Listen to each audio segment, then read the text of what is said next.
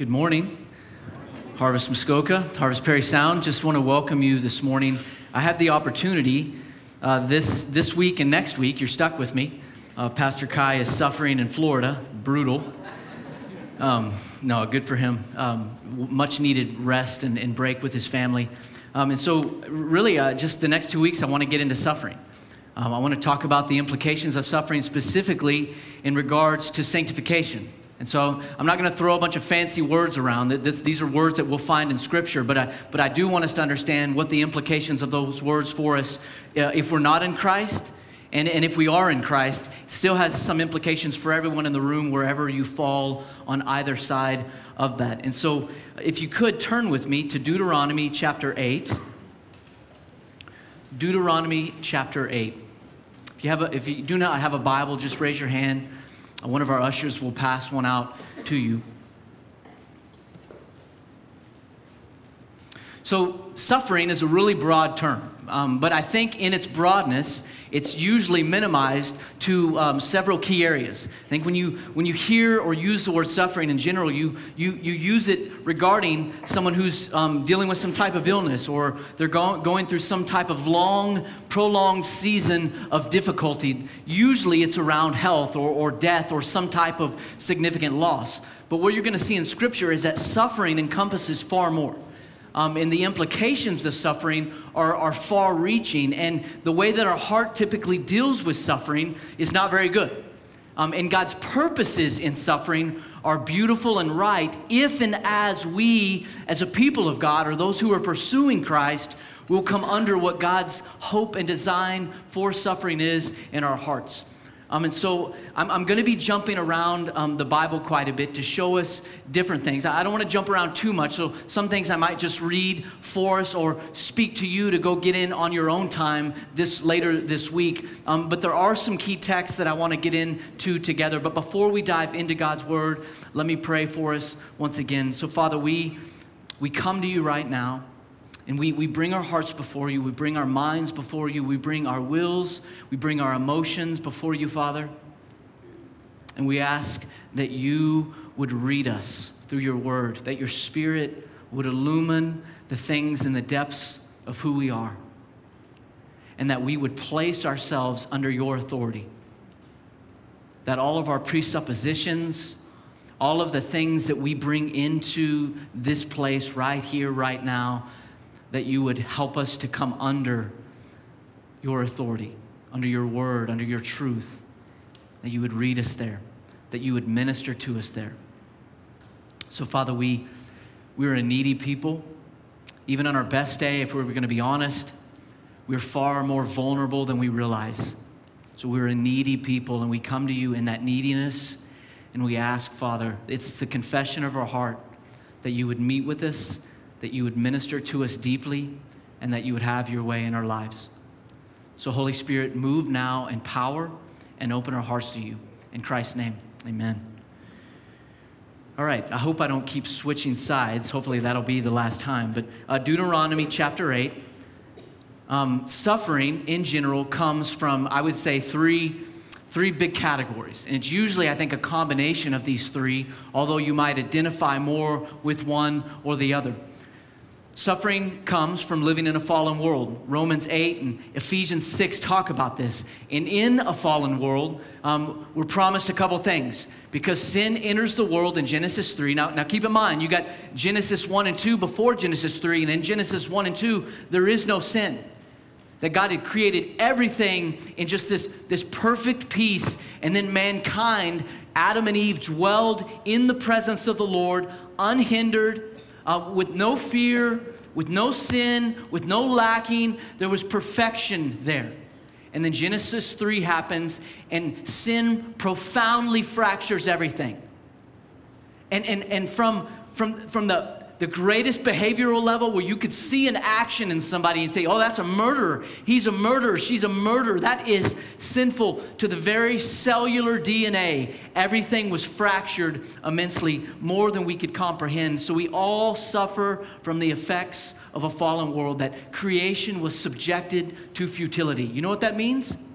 That means creation groans. That if you see something that's broken, creation would recognize that it's broken more than you and I would recognize it. That when you see something that at the pinnacle, then it quite doesn't measure up to what you think it should measure up to be, that creation groans, it longs for something that we have not experienced. That would be a world without sin, and that we all suffer from the effects of the demonic. That Satan, the Bible describes Satan as one who roams around seeking to devour, like a lion. That, and Pastor Kai's been talking about this the last several weeks in talking about the armor of God, that in no way is Satan chummy with you. And in no way does Satan want to go out and grab a bite with you and just hang because you and him could be buddies. He wants to murder you and destroy your soul. Like, he is not for you. He is not for your good. That all his schemes are set against you to end you. And that we are suffering as a result of the demonic. That we are suffering from the effects of our own sin and rebellion. Anybody say amen to that one? That we do foolish things, that we rebel against a holy God, and the reality of that is there's consequences to those sins. And that we're suffering from the result of the sins of others. Romans 5 talks about this, that sin and death in Adam's sin is bestowed on us all. You've been hurt by somebody else's sin, have you not? That somebody has said or done something to you that so hurt you and so wounded you, it set you back for what seemed like decades. That it so scarred you and so afflicted you that it affects even 5 out of the 7 mornings you wake up a week. That the sins of others create detrimental effects to our heart. So if suffering is all around us, if suffering is inevitable, and that it's not as broad as we might think, even though it is broad and that it is all-encompassing, that the very reality is that we have gathered into this room today and all of us are sitting under the effects of suffering. All of us are dealing with the effects of suffering. For some of you, that suffering is very close. You're in the middle of it right now. For some of you, it happened a long time ago, but it's still very close to your heart. And then my fear for some of us is that we're sitting in the midst of it, and we've so conditioned our heart to turn off when we feel the pain of agony come on, that we've numbed ourselves to the reality that we're on fire, that we're getting engulfed by flames. And so what does God use suffering for? How does God walk us through all of these trials, these difficulties, these sufferings that come against us? Let's read in Deuteronomy chapter 8, verse 1. The whole commandment that I command you today, you shall be careful to do, that you may live and multiply, and go in, possess the land that the Lord swore to give your fathers. So let me give a bit of context to what's going on here. So if you remember back in Exodus, God raises up Moses, an unassuming dude who definitely wouldn't feel the position to lead God's people. Like on paper, his resume is awful. It's not the guy you're going to look for to run your company. Hey, I'm transitioning out towards retirement. I'm going to raise this guy up to take the company to the next level. No, this is not the guy that you would choose for that. God raises up Moses. The scriptures say he can't speak well, and he knows it, that he's not articulate. And God says, I know I made you that way, which I'm like, okay. God makes some dummies. I know I made you that way, and he gives Moses some supernatural signs to show the Pharaoh that I'm leading my people out of slavery. I'm leading them out of Egypt. And so God shows Moses and Aaron, and they go before the elders, the people, to show them what God's doing. The elders, God's people, they're overwhelmed because they've been pleading and begging the Lord, please save us, please free us. And then they see that God's raised up Moses, and they're overwhelmed with joy. They're overwhelmed. And then God does all of these amazing things to lead them through and out of slavery and out of Egypt. And now they're about to enter the promised land. They've been in the wilderness for 40 years, and God's giving them these reminders of here's what I was doing and here's what I'm going to continue to do. That's right where we are. So verse 2, and you shall remember the whole way that the Lord your God has led you these 40 years in the wilderness, that he might humble you, testing you to know what was in your heart, whether you would keep his commands or not. And he humbled you and let you hunger and fed you with manna, which you did not know, nor did your fathers know, that he might make you know that man does not live by bread alone, but man lives by every word that comes from the mouth of God. So here's what's great about this text. God knew what was in their heart. God knew that they were a stiff-necked people. He knew that they were rebellious. I can't tell you how many times in the wilderness the people are calling for Moses' head. And Moses is just simply doing what God's called him to do. And yet in their grumbling, in their complaining, keep in mind, God fed them supernaturally every day. I don't know about you, but God's never supernaturally fed me. I go to the cupboard, I go to the refrigerator, I grab some breakfast, and we go on our way, recognizing that's from the Lord, but I don't recognize it. I just eat it and go. They were fed supernaturally every day. At night, he led them with a pillar of fire. I don't even know what that looks like. Just some torch floating. Some light that's floating, and they're following it. They see God show up for them time and time again. God knew that their hearts would wander. God knew that their hearts would be set towards other gods. God knew that they would grumble and complain and desire to go back into Egypt because at times it was easier there. But it really wasn't easier. Just in a moment of difficulty, in a moment of suffering, their heart would quickly look to the left and to the right. Where do we go? God has abandoned us. Where do we go? We don't want to feel this pain anymore. God knew their heart. He took them into the wilderness, into that place of suffering, so that they could see their hearts the way that he did. Prone to wander, Lord, I feel it. Prone to leave the God I love. Have you ever been bold enough to confess that? Huh? Have you ever stopped and paused and considered how quickly we leave the God who's pursued us, who's been faithful, and how quickly we dart to the left or to the right, not realizing that our hearts are prone to wander, prone to leave the God who loves us, the God we love. So why does God expose our hearts? In exposing our hearts, what is he really trying to make us aware of? What is he trying to get us to see? Let's go to 1 Peter chapter 1, verses 3 through 7. 1 Peter chapter 1.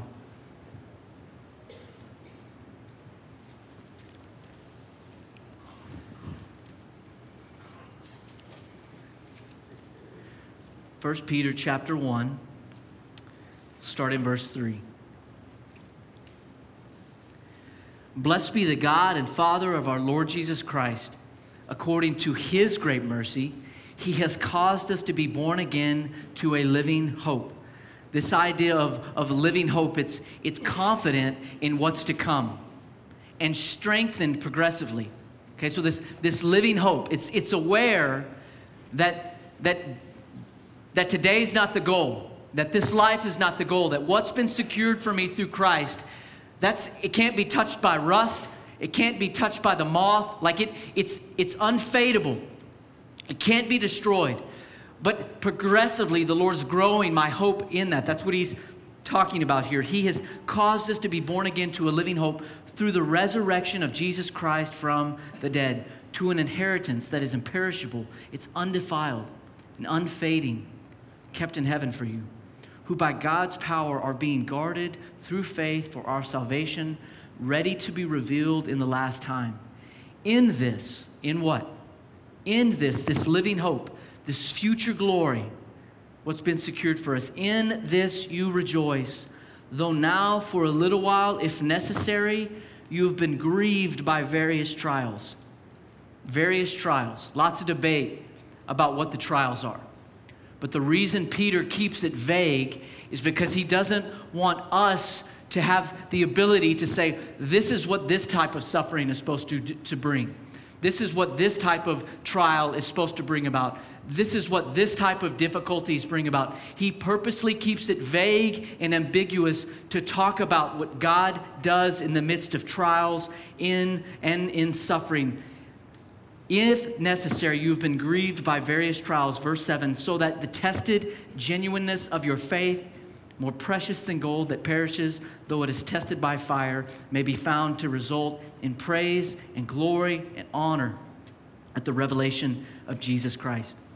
So these various trials that come our way. So we talked about in the beginning, right, that suffering, it's a big category that's often understood very narrowly. But the reality is that we're all setting under some kind of suffering, whether we're aware of it or not. And what Peter's saying here in 1 Peter chapter 1 is that God uses a variety of suffering.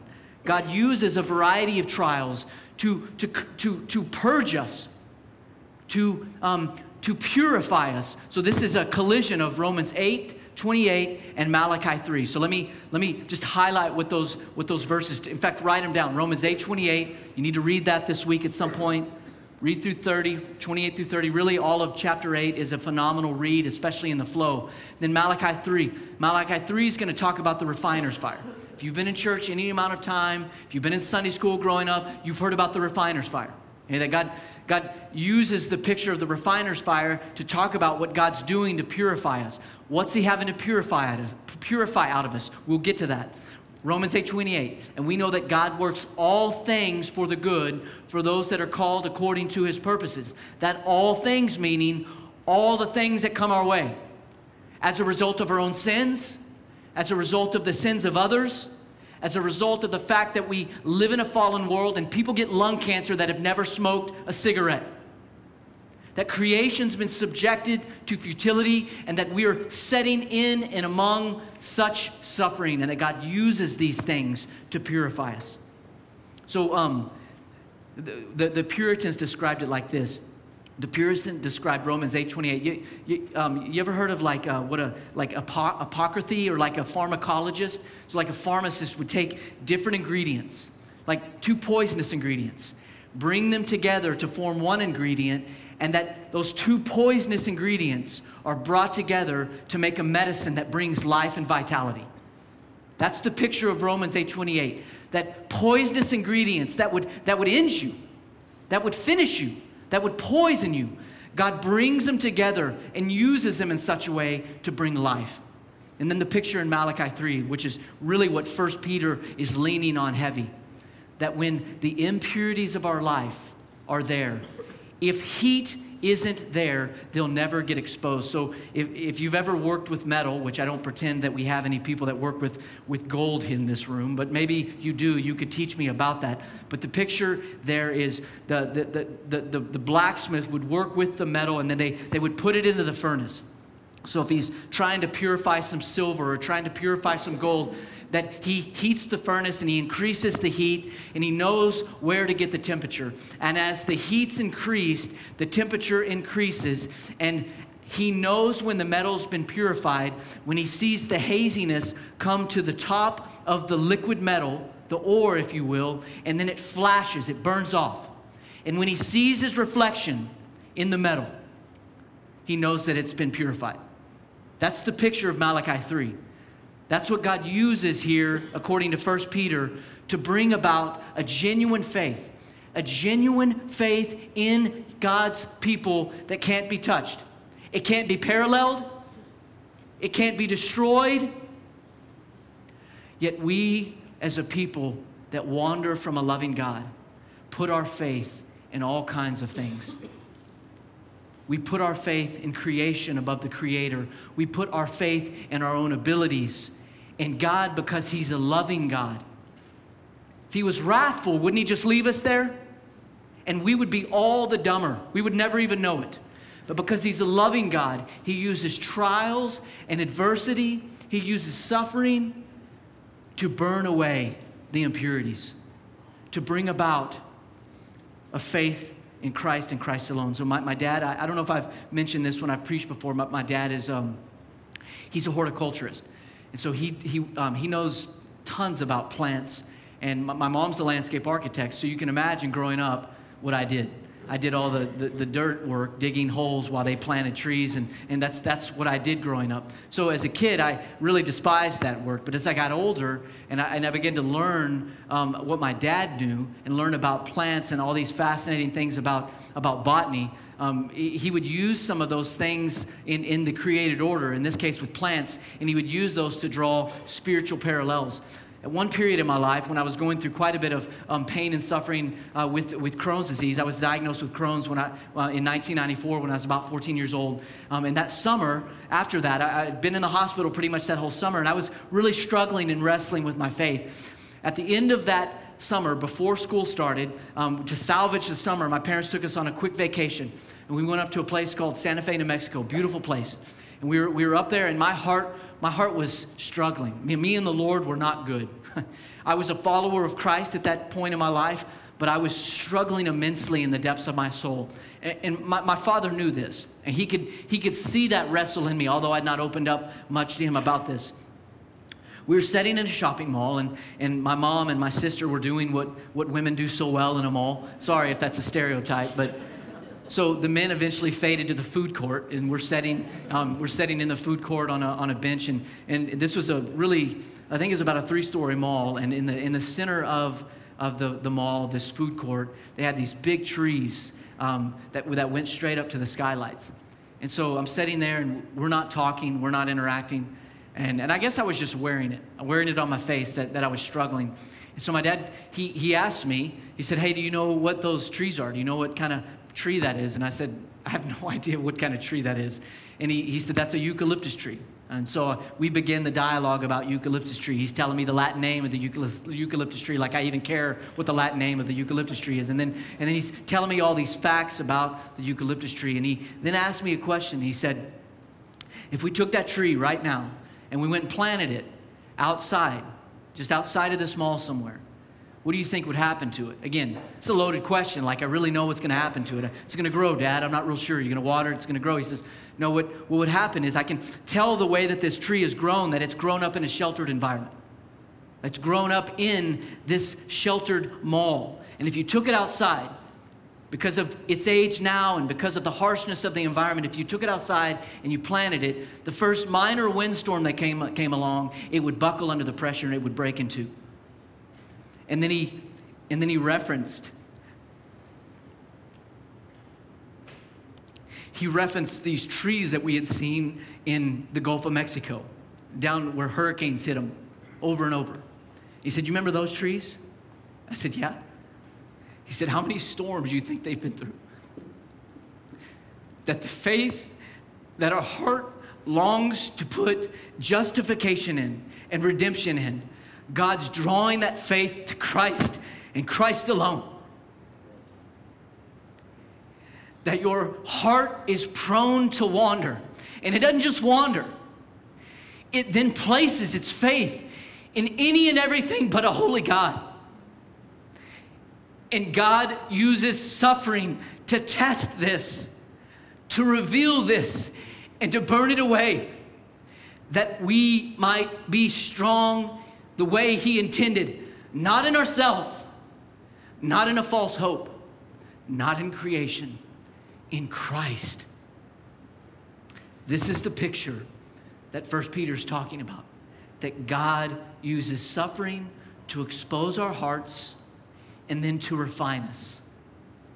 And what He refines and what He's refining, the Bible promises He's going to finish that work. Amen? So my hope here is that we would quit resisting this work, that we would be a people that don't arch our back to this work, that we would embrace this work, this refining and purifying work that He's doing in us. So then here's how my mind works. I'm letting you in a bit here. My question is, I'm going to be asking questions, okay? Well, if He's refining us, what specifically in my heart is He refining? Well, I'm glad you asked. Let's go there. Luke chapter 12. Luke chapter 12.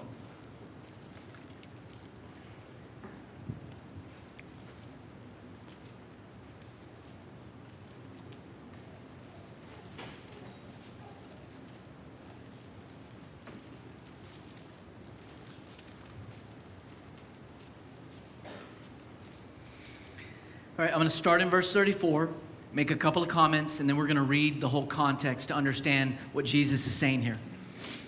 Luke 12:34, for where your treasure is, there your heart will be also. And so don't think treasure like money or gold or don't think material goods, even though those things can be treasures that bind up and consume our heart. Think treasure as those things that you put all your trust and hope in. That if I have this around me, I can breathe easy. If I have this in place, I can rest. If I have these things aligned, I'm good to go. So let's read it in its context. Go to verse 22. This is Jesus speaking. And he said to his disciples, therefore I tell you, do not be anxious about your life, what you will eat, nor about your body, what you will put on. For life is more than food, and the body more than clothing. Consider the ravens that neither sow nor reap. They have neither storehouse nor barn, and yet God feeds them. Of how much more value are you than the birds? And which of you, by being anxious, can add a single hour to his span of life?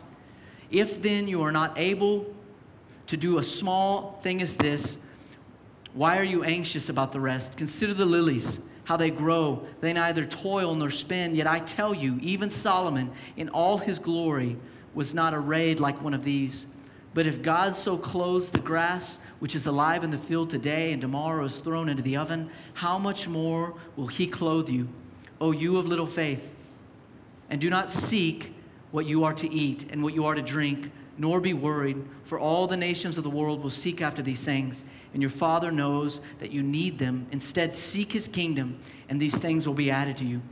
Fear not, little flock, for it is your Father's good pleasure to give you the kingdom. Sell your possessions and give to the needy. Provide yourselves with money bags that do not grow old, with the treasure in the heavens that do not fail, where no thief approaches and no moth destroys. For where your treasure is, there your heart will be also. So think of here's some big bucket items that could be treasures. What do we treasure? Pleasures. We treasure provisions. We treasure status, do we not? If I could just get this recognition, if I could just get this title, if I could just get this prestige, we treasure securities. Our hearts go to great lengths to put a big wall around our life, to put a big fortress and refuge around our life. So what I love about, you've heard that verse if you've been in church, for where your treasure is, there your heart will be also. But I love it in its context. In its context, an alternative treasure seeks creation above the Creator. And where we seek creation above the Creator, anxiety abounds. Because why? Our treasure is always going to be threatened because it's not sovereign. It will rust. How quickly can a job be taken away? You ever showed up in your boss's office and they're doing a reorg?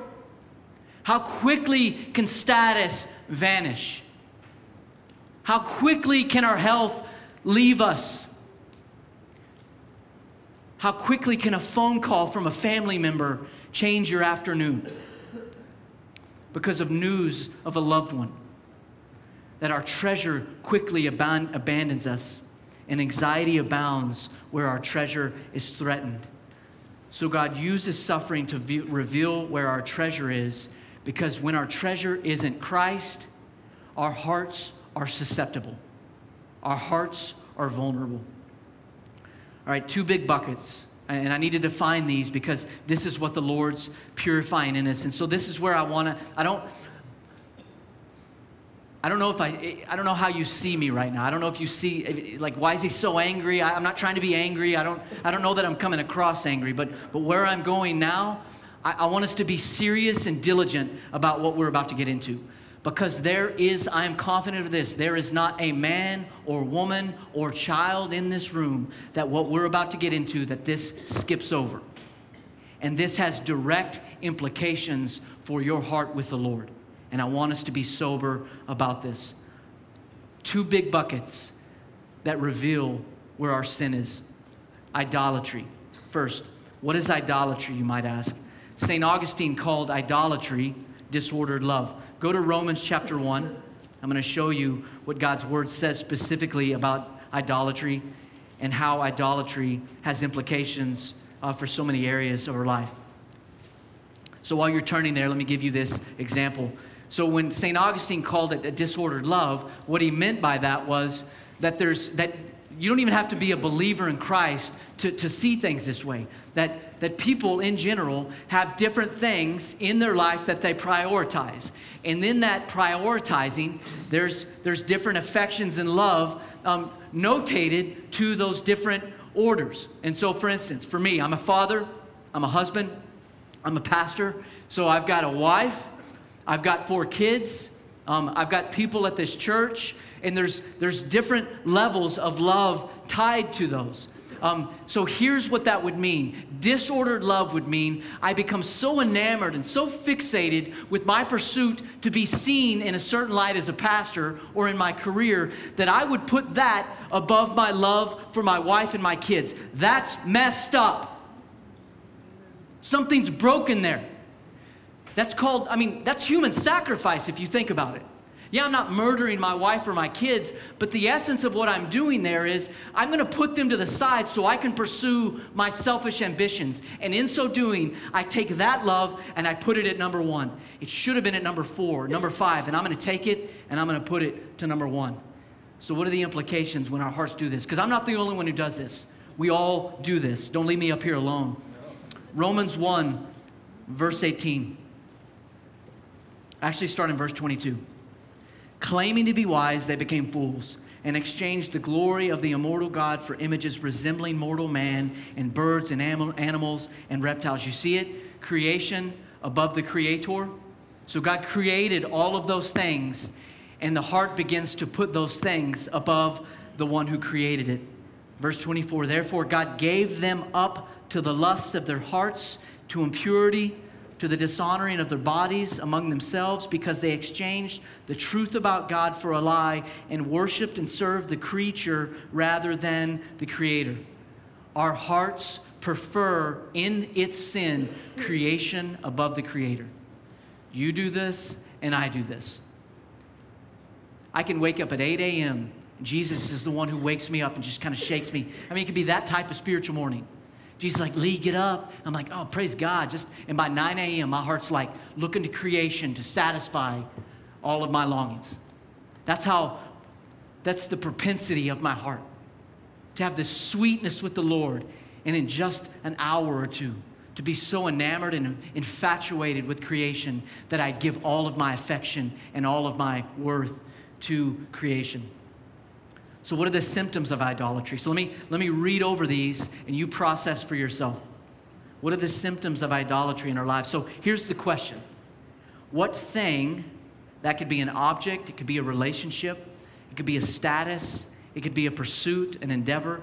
What thing in your life, if it were gone, would nearly take away your desire to live? What thing in your life, if removed, would nearly take away your desire to live? You ever ask yourself that question? I would venture to guess you don't. But you know the reason you don't is because that thing is readily available to you. But the moment someone threatens it, or the moment something seems to be coming against it, watch the teeth come out. We go up in arms to guard that thing.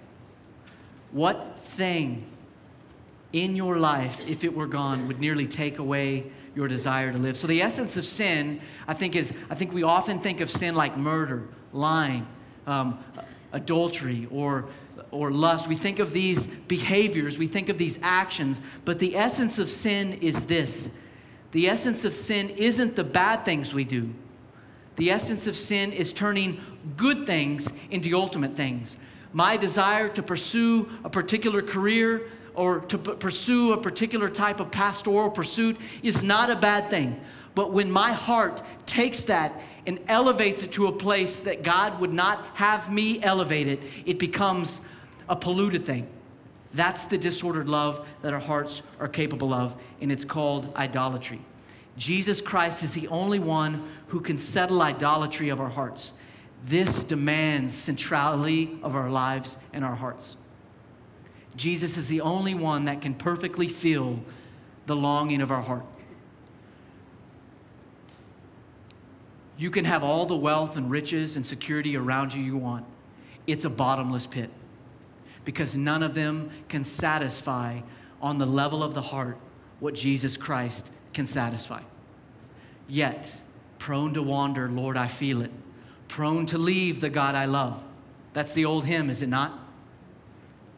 That my heart will look to any and everything outside of the Creator to be satisfied. Second is pride. So what is pride?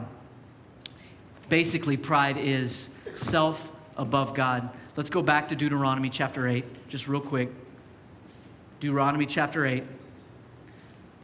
Pride in its basic form is self above God.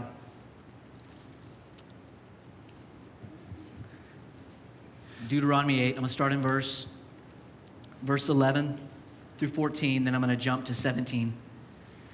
Take care lest you forget the Lord your God. Keep in mind, He's still reminding them that you're entering the promised land. Here's why I took you into the wilderness. I wanted you to see your hearts the way that I do, but don't forget me. So he's reminding them, take care lest you forget the Lord your God by not keeping his commandments and his rules and his statutes, which I commanded you today, lest when you have eaten and are full and have built good houses and live in them, and when your herds and flocks multiply, and your silver and gold is multiplied, and all that you have is multiplied, then your heart be lifted up, and you forget the Lord your God. Verse 17, beware lest you say in your heart, my power and the might of my hand have gotten me this wealth.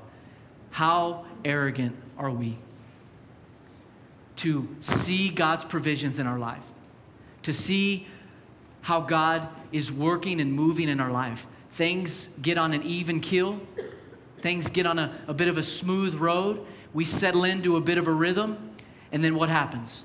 We kind of kick back, put our arms back, put our legs up. And we don't say this, but we say it. Man, look what we've done. Look how good things are going.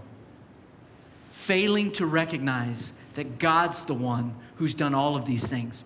So our hearts are prideful in that self-satisfaction, self-sufficiency, and self-reliance. So my oldest son, Luke, we do homeschool, and he does really good. He's a smart kid. He works hard, but there's a couple areas where he didn't like it, and he didn't necessarily struggle in the area because I know he can do it. If he does struggle, it's because he doesn't like it and he loses focus when he's doing it. So one of those areas for him right now is phonics. And so phonics, my wife does phonics with him a couple days a week, and I'm never there. Usually the principal has to get a call, principal being me. The principal has to get a call around phonics time, and I always know if I'm getting that call, it's because they're probably doing phonics. And so I've been trying to help Luke understand that the reason he doesn't like phonics isn't because he can't do it.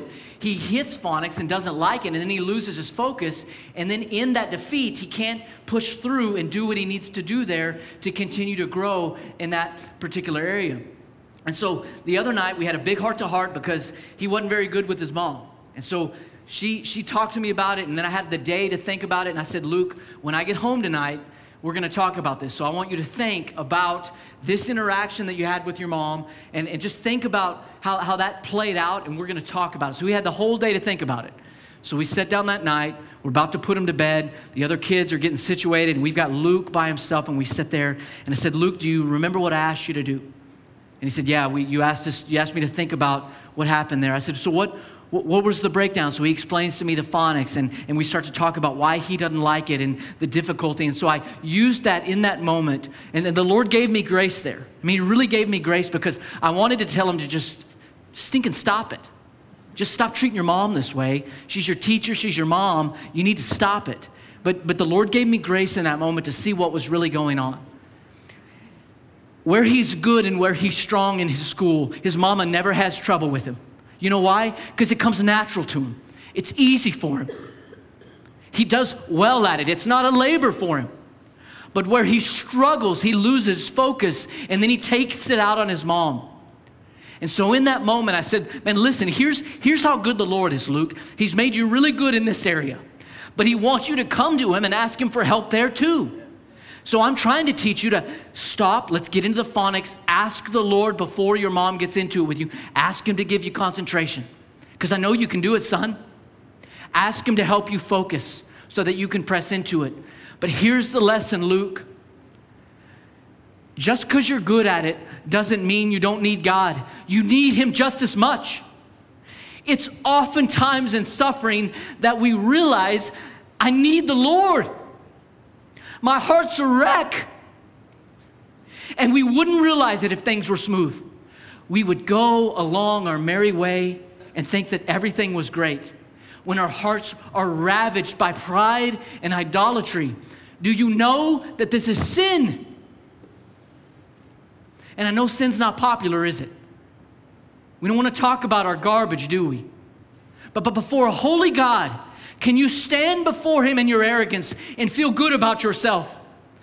I shudder at this, yet I live in such a way more often than not that I grow numb in my heart and fail to acknowledge and realize that my heart is prone to wander, that in my pride and in my pursuits of creation, I forget that before a holy God, I am sinful. I am sinful.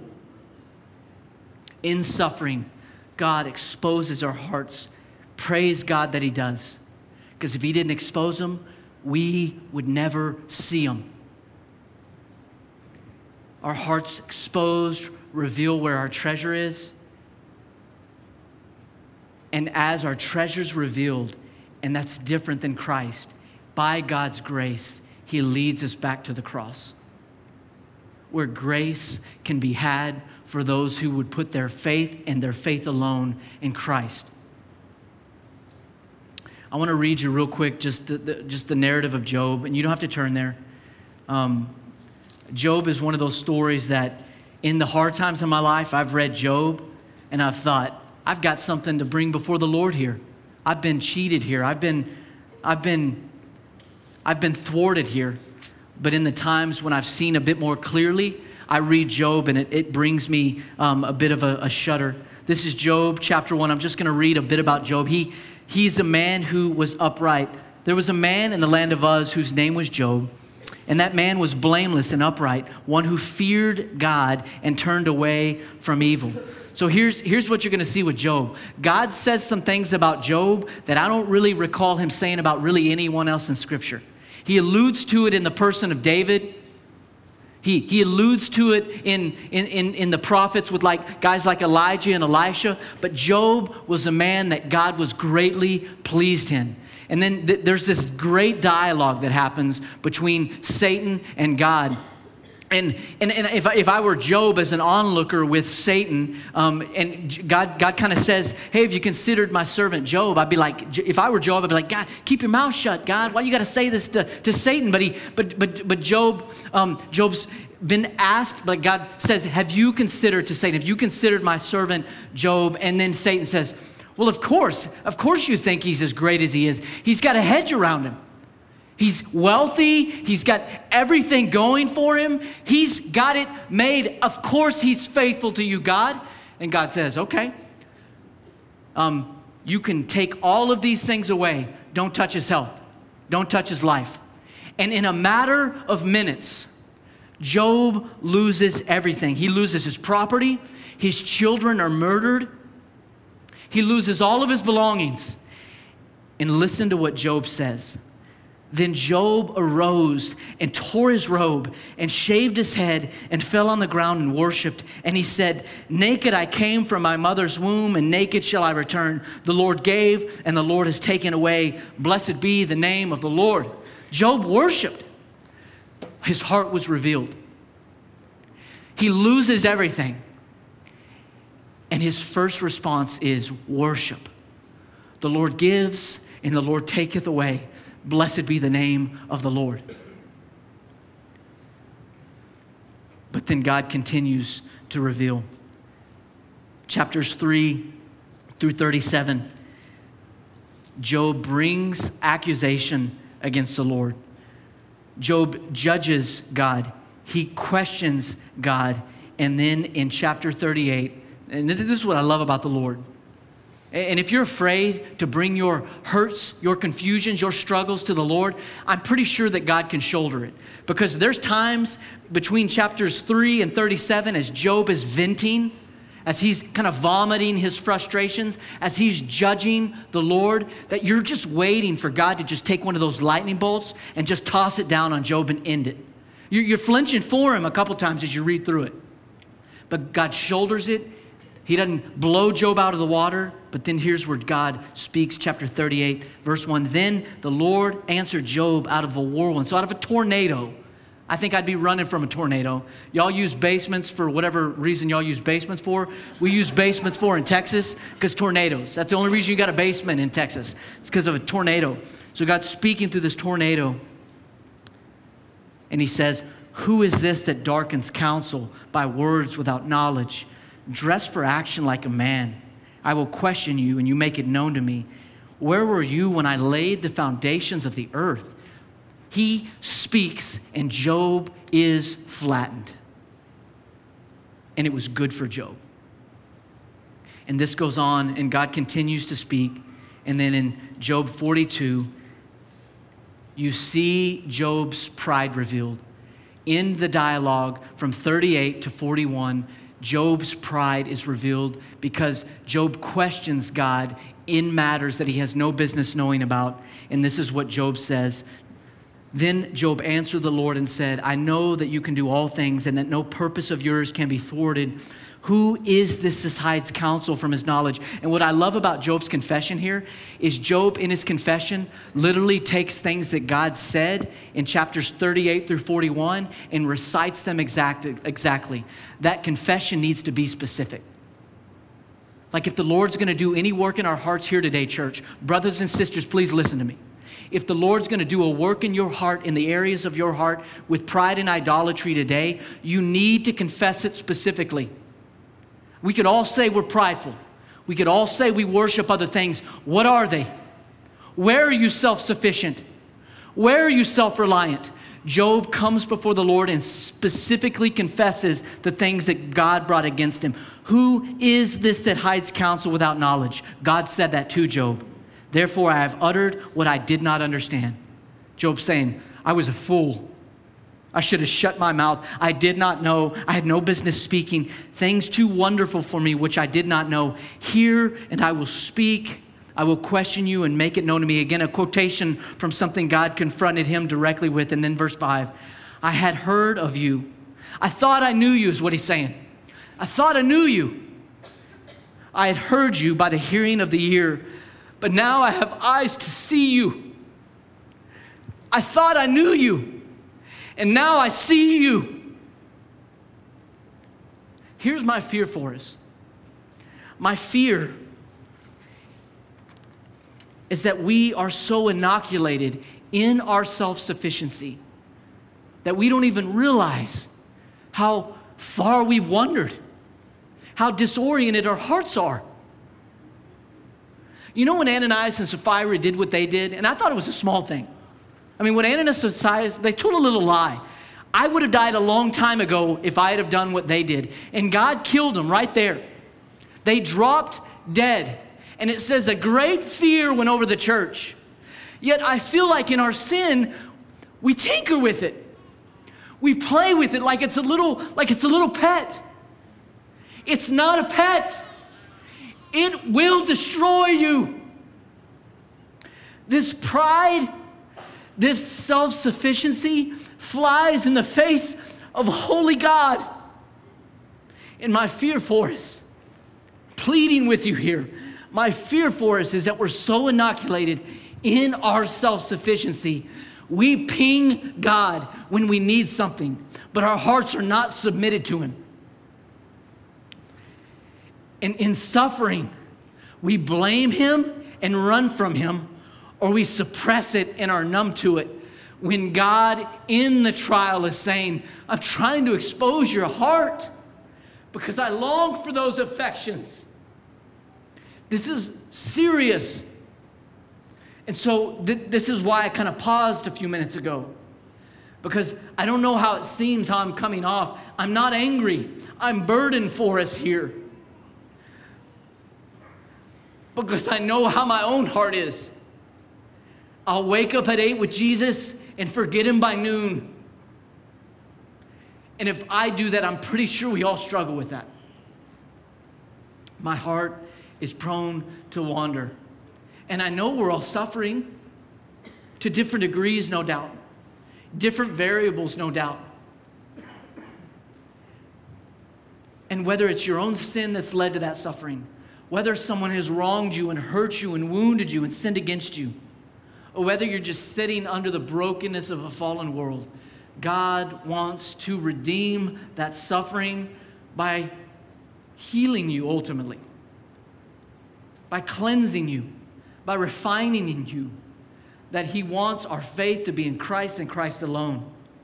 And that where we have misplaced faith, where we have disordered love, through God's mercy, by his grace, through the refining fire, through suffering, he orders our love for him and him alone. Amen? Amen. He draws our faith to Christ and Christ alone. Amen? So what I want us to do is, and we're going to transition now, I'm going to pray over us. And just if you would bow your head, close your eyes. I'm going to ask some questions that I want you to wrestle with.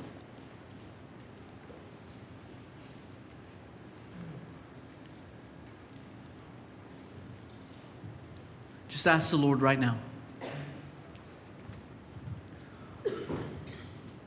What might you be trying to reveal, oh God, in my heart? If you have to even think of past sufferings, past seasons of difficulty and trial, current sufferings. Where have you put your faith in creation above the Creator? Maybe the creation's as simple as, my hope is in a different marriage. My hope is in a healthy marriage. Those things are great and good, but they can't change your heart. Maybe your hope's in a different career. Maybe your hope is in some different status, something that's escaped you, that if you could just have this, everything would be different. Where have you been self-sufficient?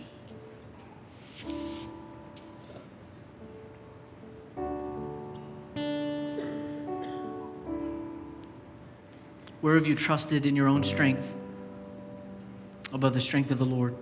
Where have you put your faith in something other than Christ? Ask the Lord to show you.